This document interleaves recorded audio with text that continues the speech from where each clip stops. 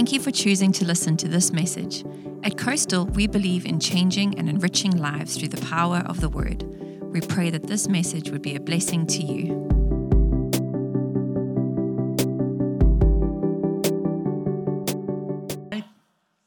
I call this a skeleton outline. Just some bullet points under there. Hopefully we'll cover these and much, much more. We are now on the third chapter. This is our fourth lesson. We are on the third chapter. For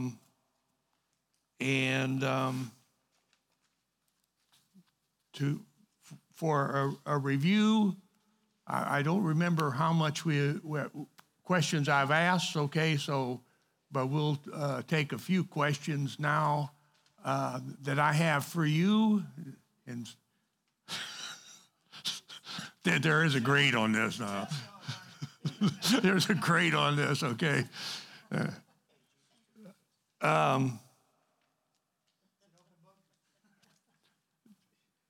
Well, yeah, because I'm not going to police the area here. Okay, so Luke starts with the birth. I'm talking about the Gospels now. The Gospel of Luke starts with the birth of Jesus. Mark starts, and now you can be two places, at the ministry of Jesus or the work of John the Baptist. Either one of those will work in there, but I just have it just in my mind that Mark starts with the ministry of Jesus, okay? Because he is concerned about action. Where does the Gospel of John begin? Oh, look at you. Oh, that was good. Right off, right. In the beginning. And of course, John he doesn't choose those words just sloppy. He chooses those words because it sounds like Genesis 1:1. Yeah, in the beginning, God. And he starts, in the beginning was the Word. Let's be a little more technical then, okay? What does John call the miracles of Jesus?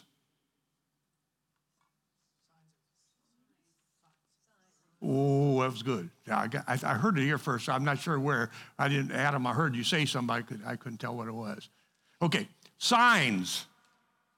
And they are a billboard to direct you to God working in Jesus Christ, the Word, okay? That's roughly kind of that.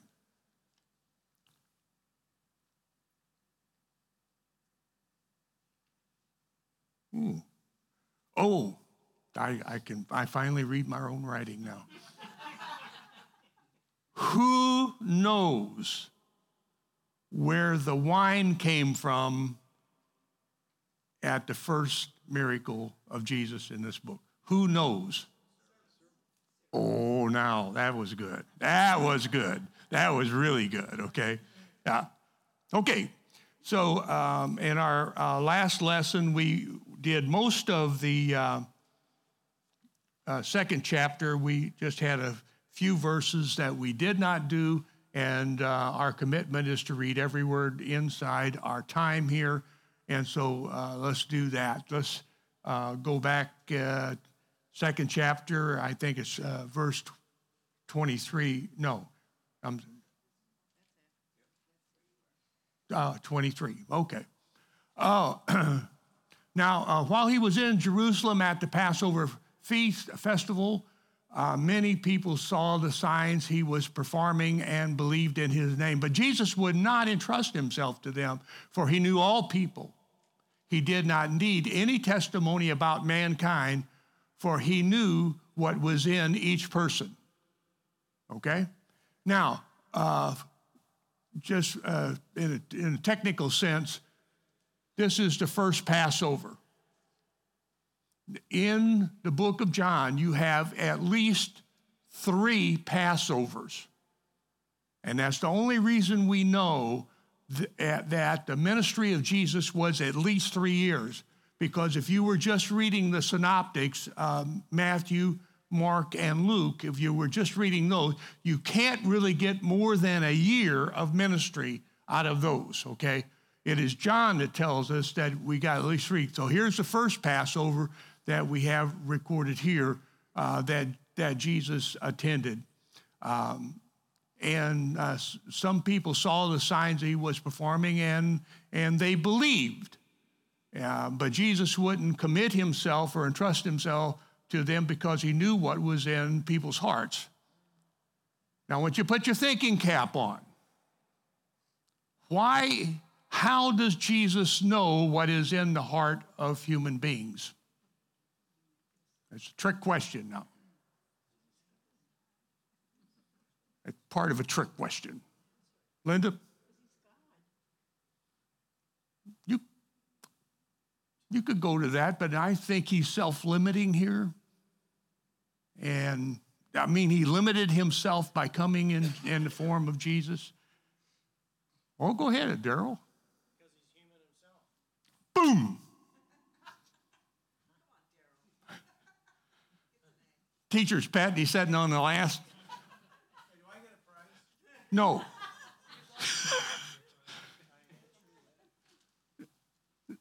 Think about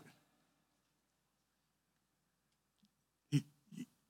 You're a human being, so you know about human beings.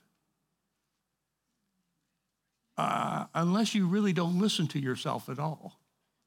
And there are people like that. They're divided, and they don't pay attention to themselves.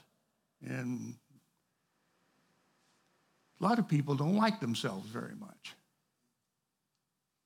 And I hope that's not saying anything about you. I hope you learn to love yourself like God loves you. Do you know that people that go to the doctor get a prescription, and 50% of them will not take the medicine or even fill the prescription? Did you know that? That same person will take their dog to a vet, and the vet will tell them what medicine to give the dog and how to do it, and they'll follow it to the letter. Now, you have to ask why and how does that happen? I think there's just a lot of people that just don't care much for themselves. And by the way, you know that married men live longer than single men do. Mm-hmm. That's a fact. What was that?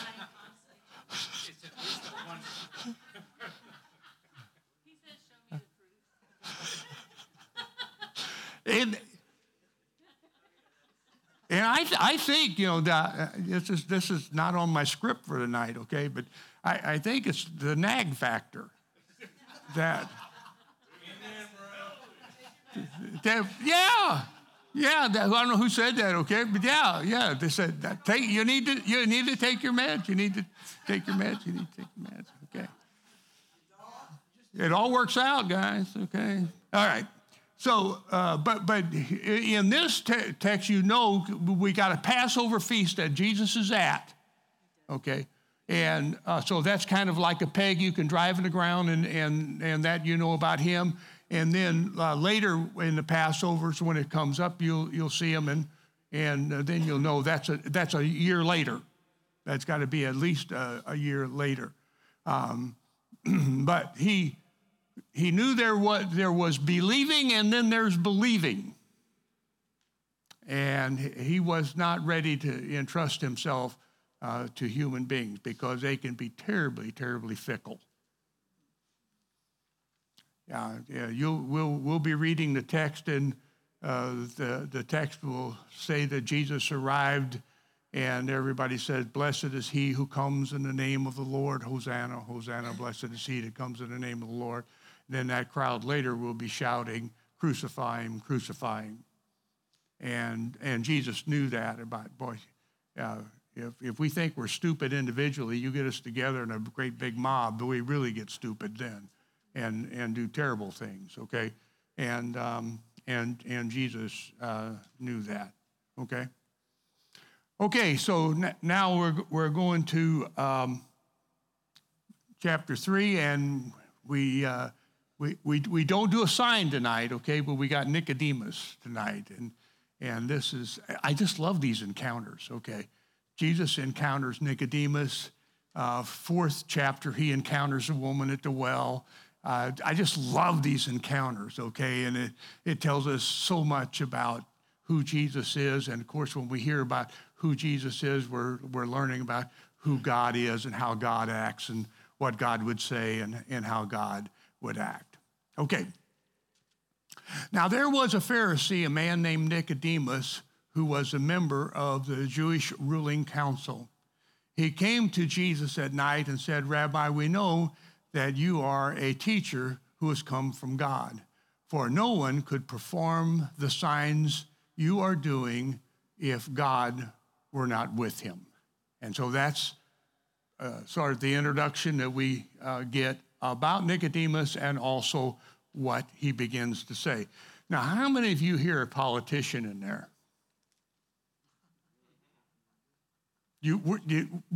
Exactly where do you hear it at? Yeah. Oh, Jesus, you're really good. You're a really good guy. Yeah. Now, there's some truth and nugget in this, okay? But you can just hear that he's being just a little gushy, at least when he comes to this, okay? But he has a term of respect, not the greatest respect, but he has a term of respect by calling Jesus Rabbi. And we know that something has triggered him. Now, what that is, you're supposed to guess, I think, at that. But something has triggered Nicodemus to make this trip to see Jesus. Go ahead, Tom. I'm sorry? He heard that Jesus had solved Mary was possessed. Oh, okay. Okay. And he heard about that, and he came to, he couldn't believe that Jesus had done that. He Eliminated the evil spirits. So he's hearing about God and some power, that triggered him. So in some ways, the signs are working then.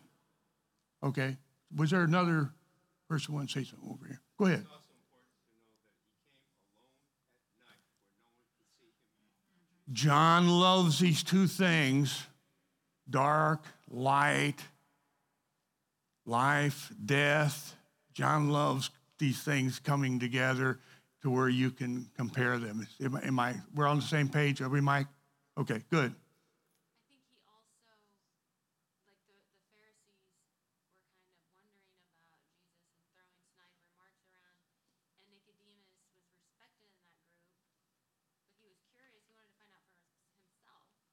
So that's why he went to Jesus, but he didn't want anyone to know that he was talking to him. I'm really, yeah. He's sticking his toe in the water. Yeah. Yeah, I just have that sense of him as well. And you can make all kinds of negative things around this, okay? But if there's a little flicker of light, you want to fan that. I think it's Luke who says that about Jesus. A smoldering wick he will not snuff out. If there's anything spark at all in you, Jesus wants to fan that into life, okay? And that's what I'm getting here, okay? Even if just, hearsay, that kind of thing, but he is, and he's looking for something. At least he knows that about himself, that he's looking for something. And so he's trying to follow up on that. And so I'm going to give him a little more room than I used to, put it that way, okay? And saying that somebody's a Pharisee is not necessarily a good statement, Yeah, I mean, they've got a lot of bad press here, okay. But while they have a lot of bad press, let me say that they produced Gamaliel, the teacher, and they produced Saul that became Paul. I just want to put that out there. So this is really a two-way street, and it looks as though he's going to act that way. He's going to see Jesus anyway. He's going to try to follow up. Yeah, Mike. I think his curiosity, which appears to be here, okay, he might think it's his own curiosity, but I think it's God. Okay. God is God himself who's drawing it. Amen. Amen. Yeah, if there's any good going on, it's God helping out. Okay, getting that to happen. Now, I just don't know when to do it, okay? There's two other places in the Gospel of John that Nicodemus appears, okay? And we will want to do them. It's just a matter of when we do it, okay? Let's read a few more verses and then go from there, okay? And we'll see. But there's two other places that we'll want to look at. Jesus replied, "Truly, truly, I tell you, no one can see the kingdom of God unless they are born again." Jesus just cuts right to the chase. You get that? Nicodemus was into niceties and compliments, and that's all fine. There's nothing wrong with that, except Jesus just cuts it and goes right to the chase and right to the heart of the matter. And what's the heart of the matter? Nicodemus needs be born again. Yeah. And he cannot even see the kingdom of God unless he is born again. And that just makes no sense to him at all. Okay? It makes no sense. Let me see where we go. How can someone be born when they are old? See, now Jesus is talking on one level, and he is hearing on another. Jesus is talking on a spiritual level, and he is thinking on a physical level, okay? And so I don't know whether we're going to get those two together. Oh, G. Campbell Morgan had the best outline for this encounter with Jesus. First of all, he says that they are face to face. Okay, when Nicodemus gets there, he's face to face with Jesus. And then it's not very much later, he's mind to mind with Jesus. Nothing wrong with that. And then later, it's heart to heart. And I thought that was just a great outline and to think about this. Surely you cannot enter a second time into the mother's womb and be born. Jesus answered, "Verily, truly, I tell you, no one can enter the kingdom of God unless they are born of the water and the Spirit." And now there you go. Again, Jesus says in his most solemn words, not only can you not see the kingdom of God, you can't enter it unless you're born again. And now he adds two things to be born with, and what is that? Water and spirit. Those are the two things that you need to be born anew and afresh. Now, most of us get the spirit idea, and we'll talk about that too, okay? But what is the water? Now, I know there's physical water, H2O, I know that, okay? But Jesus is talking about spiritually, or on a spiritual level. Did you come up with anything with the water? Somebody say baptism? Oh, baptism, yeah. A lot of people say that. I'm sorry? Well, these things don't have a right answer here. No, I mean, they have, but there are great people who take a look at this and come up with different answers, okay? And they're all good ones. They're all good ones, yeah. Well, I think to follow the way, John's stylistic approach to writing, his dichotomy, water is natural birth. You're born in water. That's natural birth. That's one of the great arguments is there's usually water that accompany the birth of humans. Is that all you want to say? No, and then the Spirit is obviously being born. Oh, yeah, the Holy Spirit. That's why I say most of us wouldn't have any problem at all with the Spirit, okay? We'll talk a little later. Yeah, go ahead.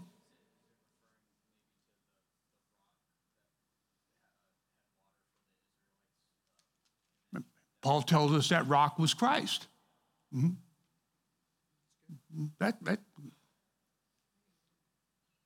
So I come with, and I know this. I think this is the word. Okay, when Paul's talking about, and when he's talking about marriage, he I think is in Ephesians, the 5th chapter, and when he's talking about marriage, he talked about the bride is the washing of the water by the word, and I thought there might be an idea of somehow the word washes you clean here, okay? So, but that's not Jim. Just a thought. Water represents life. Life, water.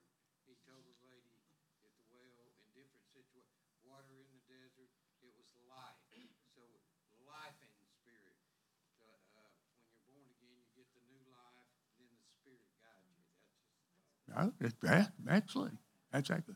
And that's what I meant. You don't have to have just absolute right answers for these, okay? But very often coming to your conclusion is the exercise that really matters for you, okay? So, by the way, let's read on. Let's read on. Good job, by the way. Flesh gives birth to flesh, but spirit gives birth to spirit. You should not be surprised at my saying, you must be born again. But it makes no sense to Nicodemus. That's the problem. It makes no sense to him. He would not see that at all, especially with him being Jewish. Now, they understand that somewhat dealing with proselytes. You know what I mean by a proselyte? That's a Gentile that wants to be a Jew. Okay? They understand that, and they use baptism with water for the proselyte. That makes sense to him. But him being a Jew, he cannot see that. And that's part of the problem. Because he's not seeing human beings. He's seeing Jewish and Gentiles. He's not seeing human beings. I love that where Jesus is at Simon the Pharisee's house, and the woman comes in and washes his feet and dries it with her hair, and roughly the story. But Jesus asked Simon, he said, do you see that woman? And the answer is no, he didn't see a woman there. He saw a prostitute off the street. Yeah, you see, he did, but the woman was completely, he couldn't even see that. Just from where he's coming. And that's the same way with Nicodemus here. This just makes no sense to him. And he has to try to learn what that is. And to be honest with you, I think he's sober in mind to think, trying to figure out what that is, okay? I think that's what he's there for. And whether he's successful or not, you'll have to make up your mind what you think, okay? And we'll have more information as we go along. Then he says, the wind blows wherever it pleases. You hear its sound, but you cannot tell where it comes from or where it's going. So it is with everyone born of the Spirit. And this is the only place in the New Testament that this word pneuma, which is spirit here, is compared to wind. every other place, and I think it's 370 times it's in the New Testament, it always refers to God, the Holy Spirit. Okay? And right now we're talking about in using the word pneuma in all the New Testament, okay? 370 times. This is the only place it talks about the wind. The only other time it talks about the wind connected with this word is when it's quoting an Old Testament passage. I think Hebrews does that. Okay. So everyone born of the Spirit. How can this be? Nicodemus asked. It just makes no sense to him. He just can't hear any of that. Okay. But he's working on it. He suspects there's something going on. Okay? And that's all you need. That's all you need. Is to let Jesus get his foot in the door. And he'll do that. Okay, let's go to it. You are Israel's teacher, said Jesus, and do not understand these things. I love that part, yeah. And you're supposed to be teaching people, and you don't know what this means? Something's wrong with the system. That's what Jesus is saying. Something's wrong with the system.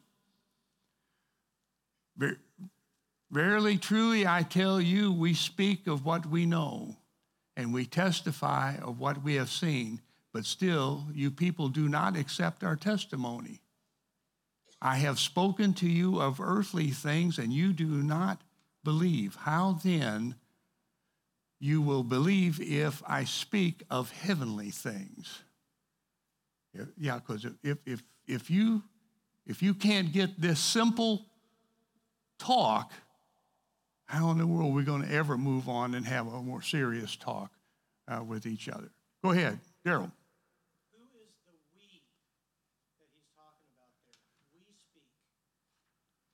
Who is he talking about? I don't know. There are people who make sense. Okay. There's a possibility that he's talking about his Father and the Holy Spirit. Oh, yeah. The we. Mm-hmm. That's what I think. Yeah. Very good. Very good. I want to add, too, here that don't ever forget, not only is he well educated, he is wealthy. And we'll come across that. I don't think I'll fail to mention that again later when we look at where he appears other places, okay? This is a wealthy man. And he is a ruler. He is a member of the Sanhedrin. That will come up a little later, okay? But he is a ruler, okay? He is all of these things put together. Okay. All right, let's go. No one has ever gone into heaven except the one who came from heaven, the Son of Man. Just as Moses lifted up, I tell you what, let's stop there. Let's do Nicodemus, and then we'll come back to this text, okay? Because I want to take a little deeper look at that. If you have your Bibles, we'll go to and we're talking about Nicodemus, 7th chapter, verse 50.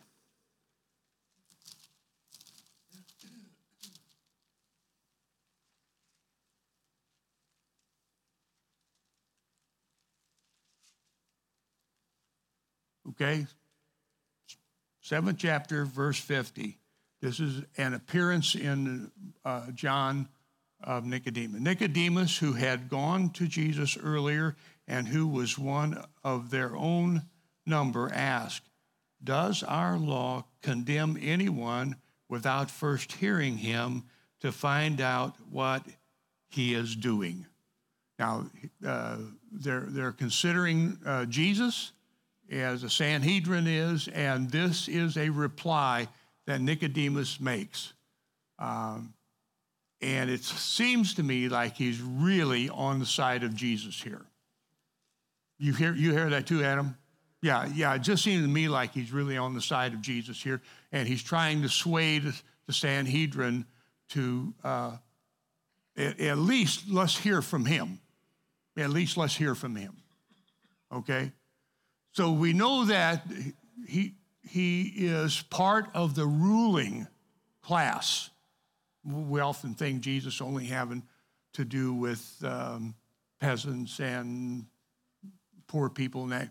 I just want to point out that this is the ruling class who is interested in Jesus here.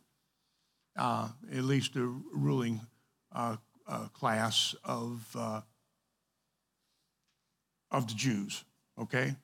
Now, the last time and the other time he appears is chapter 19:39.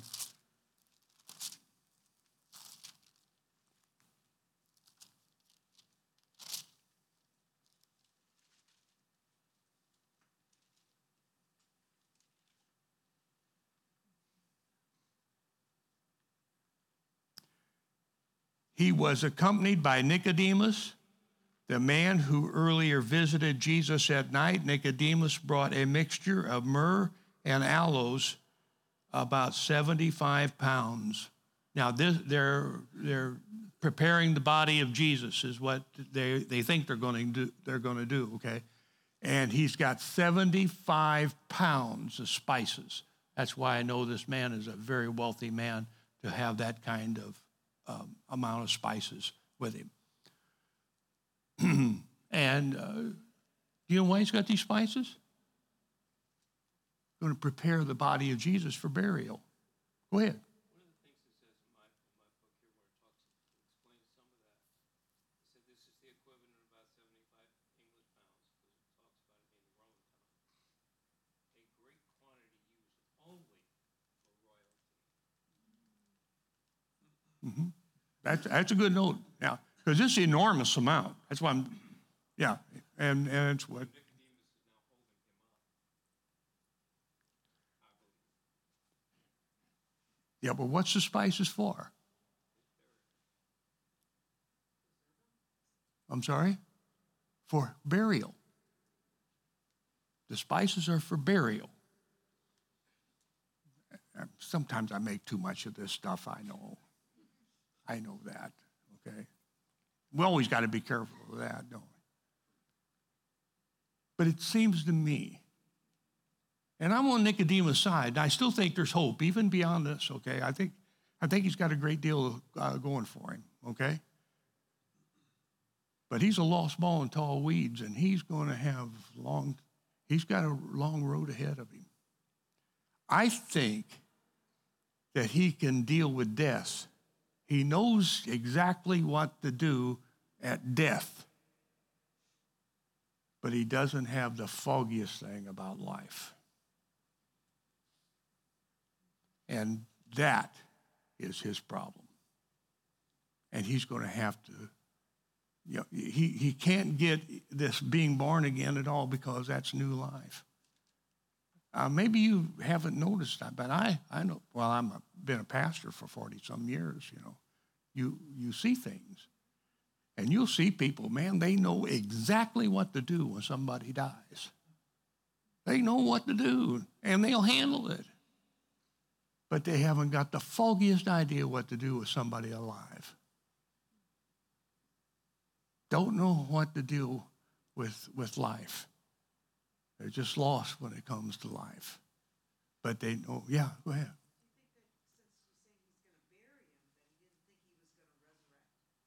No.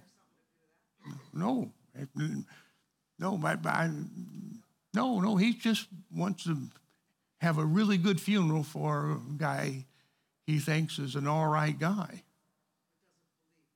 I don't think he's near there, okay? And I just want to point out that here's Nicodemus again. And, of course, John wants us to know that Nicodemus because it's the same guy that came to him by night. John wants us to get all that.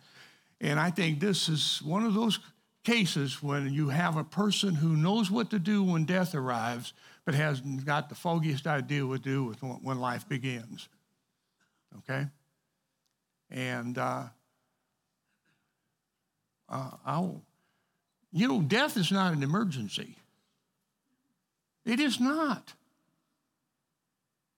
somebody that's dead, if they're dead today, they'll be just as dead 2 months from now as they are now.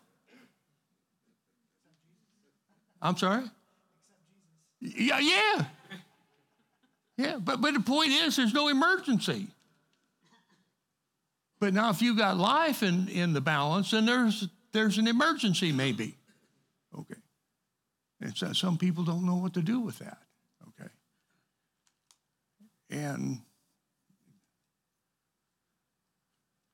Freud knew this. Okay. Freud found this in psychology. I touched on it when I talked about people who won't take their medicine. And have you ever known anybody that's got a death wish? Well, you have. You may not have noticed it. And there's just a lot of people, they got death wishes. Okay. In other words, the death is winning out and not life. And you want to make sure that you don't help death out, because death can't do anything without your help. If death ever moves or talks or walks or does anything like that, there's somebody alive behind there animating it.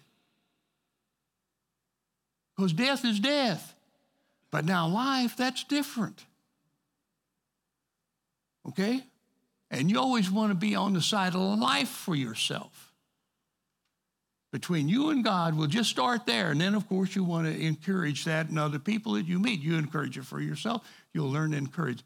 When you meet somebody and you talk to somebody, you want to encourage the life side of that and not the death side of that. You don't want to be over here gossiping about the negative and no counts and all that kind of thing, because there's a list from now on that you can put together. That's not a surprise to anybody. But what about the goodness and how to encourage life and how to stimulate life? Boy, that's a job there. That takes work and insight. And that's where he's at. He knows exactly what to do if Jesus died but hasn't got anything to do. He doesn't know what to do with life and got the foggiest idea about that. And that's where you want to be. You want to be on the side of life. Amen? You want to encourage that in yourself. And you may even have to read a book about it, what really adds to life. Okay. That's enough of that. Okay. Go back. We'll go back now. Okay, we got those 3 times, right? We did that all right? So we got Nicodemus coming by night, and he's trying to figure out what's going on with this Jesus. And then later, he's kind of on the Jesus side, and then later, he's trying to help Jesus out in his burial. All right, we got that. Okay, Jesus said, just as Moses lifted up the snake in the wilderness, so the Son of Man must be lifted up. Now that is a historical event in the life of Israel that all Jews knew about. Not very long after they are in their journey of 40 years looking for the promised land, and not long after they said that they would not enter it, they do something really stupid. I can't remember what it was now. And God sent snakes to bite them and poison them. And Moses is, trying to help the people out as he does really well, and argues. God says, okay, make a bronze serpent, and you lift it up in the center of the camp, and everyone that looks on that's been bitten will live. Okay? And so holds that up, and everyone that looks on that. Now, the only question we have about this text is, what does it mean for Jesus to be lifted up? And there's at least 2 really solid answers for that. Number 1, I'm sorry? Cross. That's number 1. Because he's lifted up on the cross. And like if you're reading Mark, it's only when Jesus is dying on the cross that we know who he is. The centurion says there, truly this was the Son of God in the book of Mark. So, yeah, what would be the other lifting up? I'm sorry? Yeah, the ascension or the glory. Yeah, in other words, he's lifted up there. Pick either one you want, okay? I like the cross idea, to be honest with you. I like the cross idea because he's lifted up in the cross, and there you really identify God's love for you and that his son dies for you. And so I really like putting that in. Look here, 3:16. I was working the paddock one night as a blacksmith at a racetrack, horse racetrack. And I was working in the paddock, and this lady, a nice lady, I knew her for years. She came and said, "What's this at these football games that hold 3:16? What is that?" Oh man. This is a good. For God so loved the world that he gave his only begotten Son, that whosoever believes in him will not perish, but have everlasting life. Boom. So there's the simplicity of the gospel and just a wondrous love of God demonstrated for us in that 3:16. Amen. For God so loved the world that he gave his one and only Son, that whoever believes in him shall not perish, but have eternal life. And I just want to say that very often when we talk about eternal life, we're talking about a life that will not end and a life in heaven. Usually that's what we talk about. That's not where this emphasis is. The emphasis is not on the quantity of life, but the quality of life that comes to us in Jesus Christ. So the quantity of that life, later John will record Jesus say that I have come that you might have life and that you will have it more abundantly. That's King James, okay? That you might have it to the full.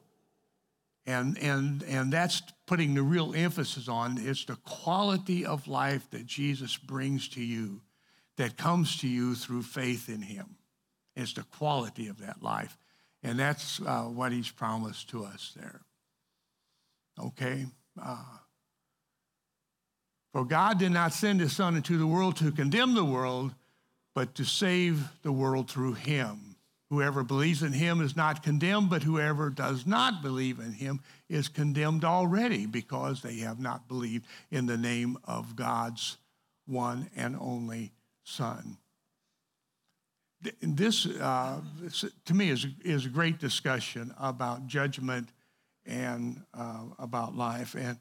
And this is where I come to with this, okay?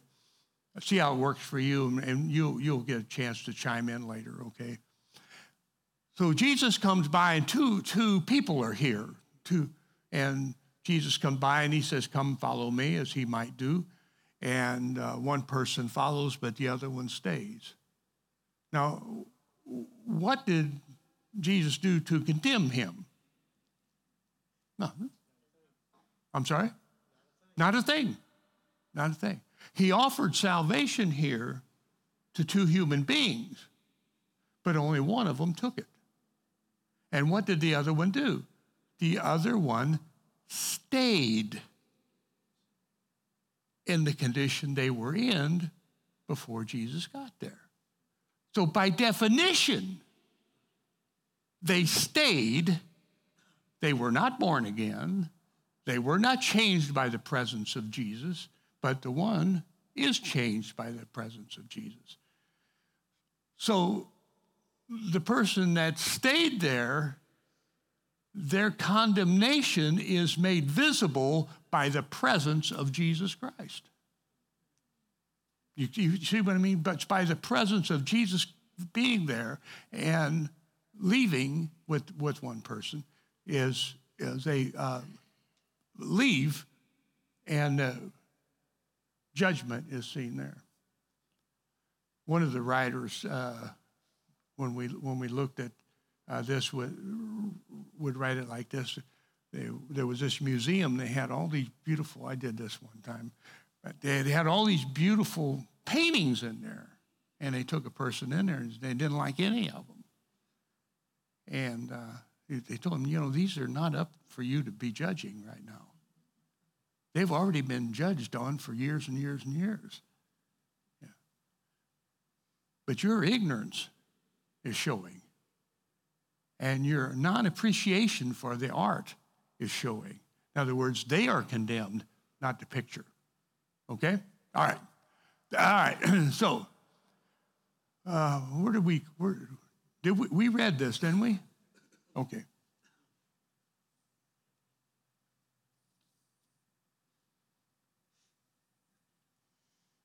One of the big arguments, I think, is the idea of fate and faith, and I think you can see that Nicodemus doesn't have any idea of faith yet, at least in the first encounter, which he doesn't have any idea, but he understands fate. He thinks his fate is to be a Jew. And to be something else, he can't believe that's possible. But Jesus makes all things possible. This is a verdict. Light has come into the world, but the people love darkness instead of light because their deeds were evil. Everyone who does evil hates the light and will not come into the light for fear that their deeds will be exposed. But whoever lives in the truth comes into the light, so that it may be seen plainly that what they have done has been done in the sight of God. And so we know how we're using the idea of light here. We come into the light because we are doing the right thing, and we feel that we're doing the right thing, and we feel pretty comfortable with God. Okay. All right. Okay. So and those who will not come into the light, of course, are wanting to hide and keep back and not expose themselves. Okay, that seemed to be self-evident in the text. Okay. Now we're moving on to John the Baptist, and I realized after I wrote that and I read that it's simultaneous ministry. We'll get that. Okay. The disciples argue, we'll get that. But John takes his place there, meaning John the Baptist sees himself as second place for sure. Okay, and he sees Jesus increasing, and that's what I meant by him taking his place is he makes sure that they understand that he's supposed to decrease and Jesus to move in there. After this, Jesus and his disciples went into the Jordan countryside where he spent some time with them and baptized. Now, John also was baptizing in Aenon. Again, I don't pronounce these words very well, okay? I told you about my work at pronouncing Greek text. I was going to preach on love, and I had that all down. Stargate, Phileo, Eros, and Agape. I had it down. Then I got this tape. This is about the time that these little cassette tape recorders came out. You see this coming, don't you? So I plugged in C.S. Lewis, and who could ever argue with C.S. Lewis? Certainly not me. And it wasn't agape, it was agape. So I had to redo it. All I'm saying is that a lot of these pronunciations are up to the person and very often up to the whatever language they speak. Okay. Where was we? Okay, Jordan countryside, where he spent some of his time with them and baptized Aaron, Salim, because there was plenty of water there, and people were coming and being baptized. this is before John was put into prison. An argument developed between some of John's disciples and certain Jews over the matter of ceremonial washing. And you can imagine what that would be if you have these Pharisees want to really talk to you about washing and that kind of thing. And what's John doing? He's baptizing. That's what he's doing. Jesus, what he's doing? He's baptizing. So, but one of the main things for me here is that they're simultaneous. You see, Jesus and John the Baptist, in all the other gospel writers, they are never simultaneous. Jesus doesn't really come on the scene till after John goes to prison. But here you can see they're simultaneous, okay? And you can see the disciples arguing. The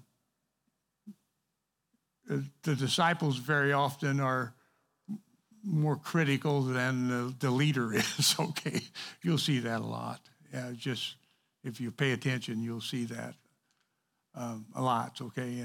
And they're really defensive for their leader. They're really defensive, okay? Much more than the leader is. Okay, so let's go to our next slide there. They came to John and said, Rabbi, that man who was with you on the other side of the Jordan, the one you testified about, look, he is baptizing. Everyone is going to him. To this, John replied, a person can only receive what is given to them from heaven. Wow. He understands it's what your call is for you. And he'll do this a different way toward the end of the text. Okay. But that has, your call is your call.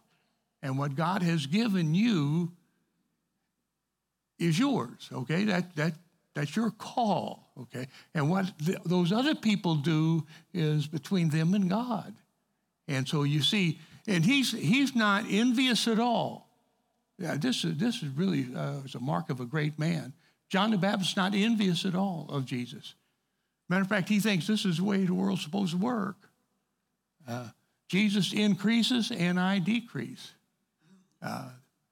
That's the way I understand it. You yourselves can testify that I said, I am not the Messiah, but I am sent ahead of him to prepare the way. And that was his job. Let's see. We are out of time. And it is time to quit, okay? And it's a good place. It's a good place to quit. We got the disciples arguing amongst themselves, but I want you to see that John is not envious. He knows what his calling is, and he wanted to do his calling. He is doing his calling. Jesus is increasing, he is decreasing, and for him, that is the way that it should be, okay? But I can't forget, what verse did we stop on? I'm sorry? 31? Okay. Oh, that's a good break. It really is.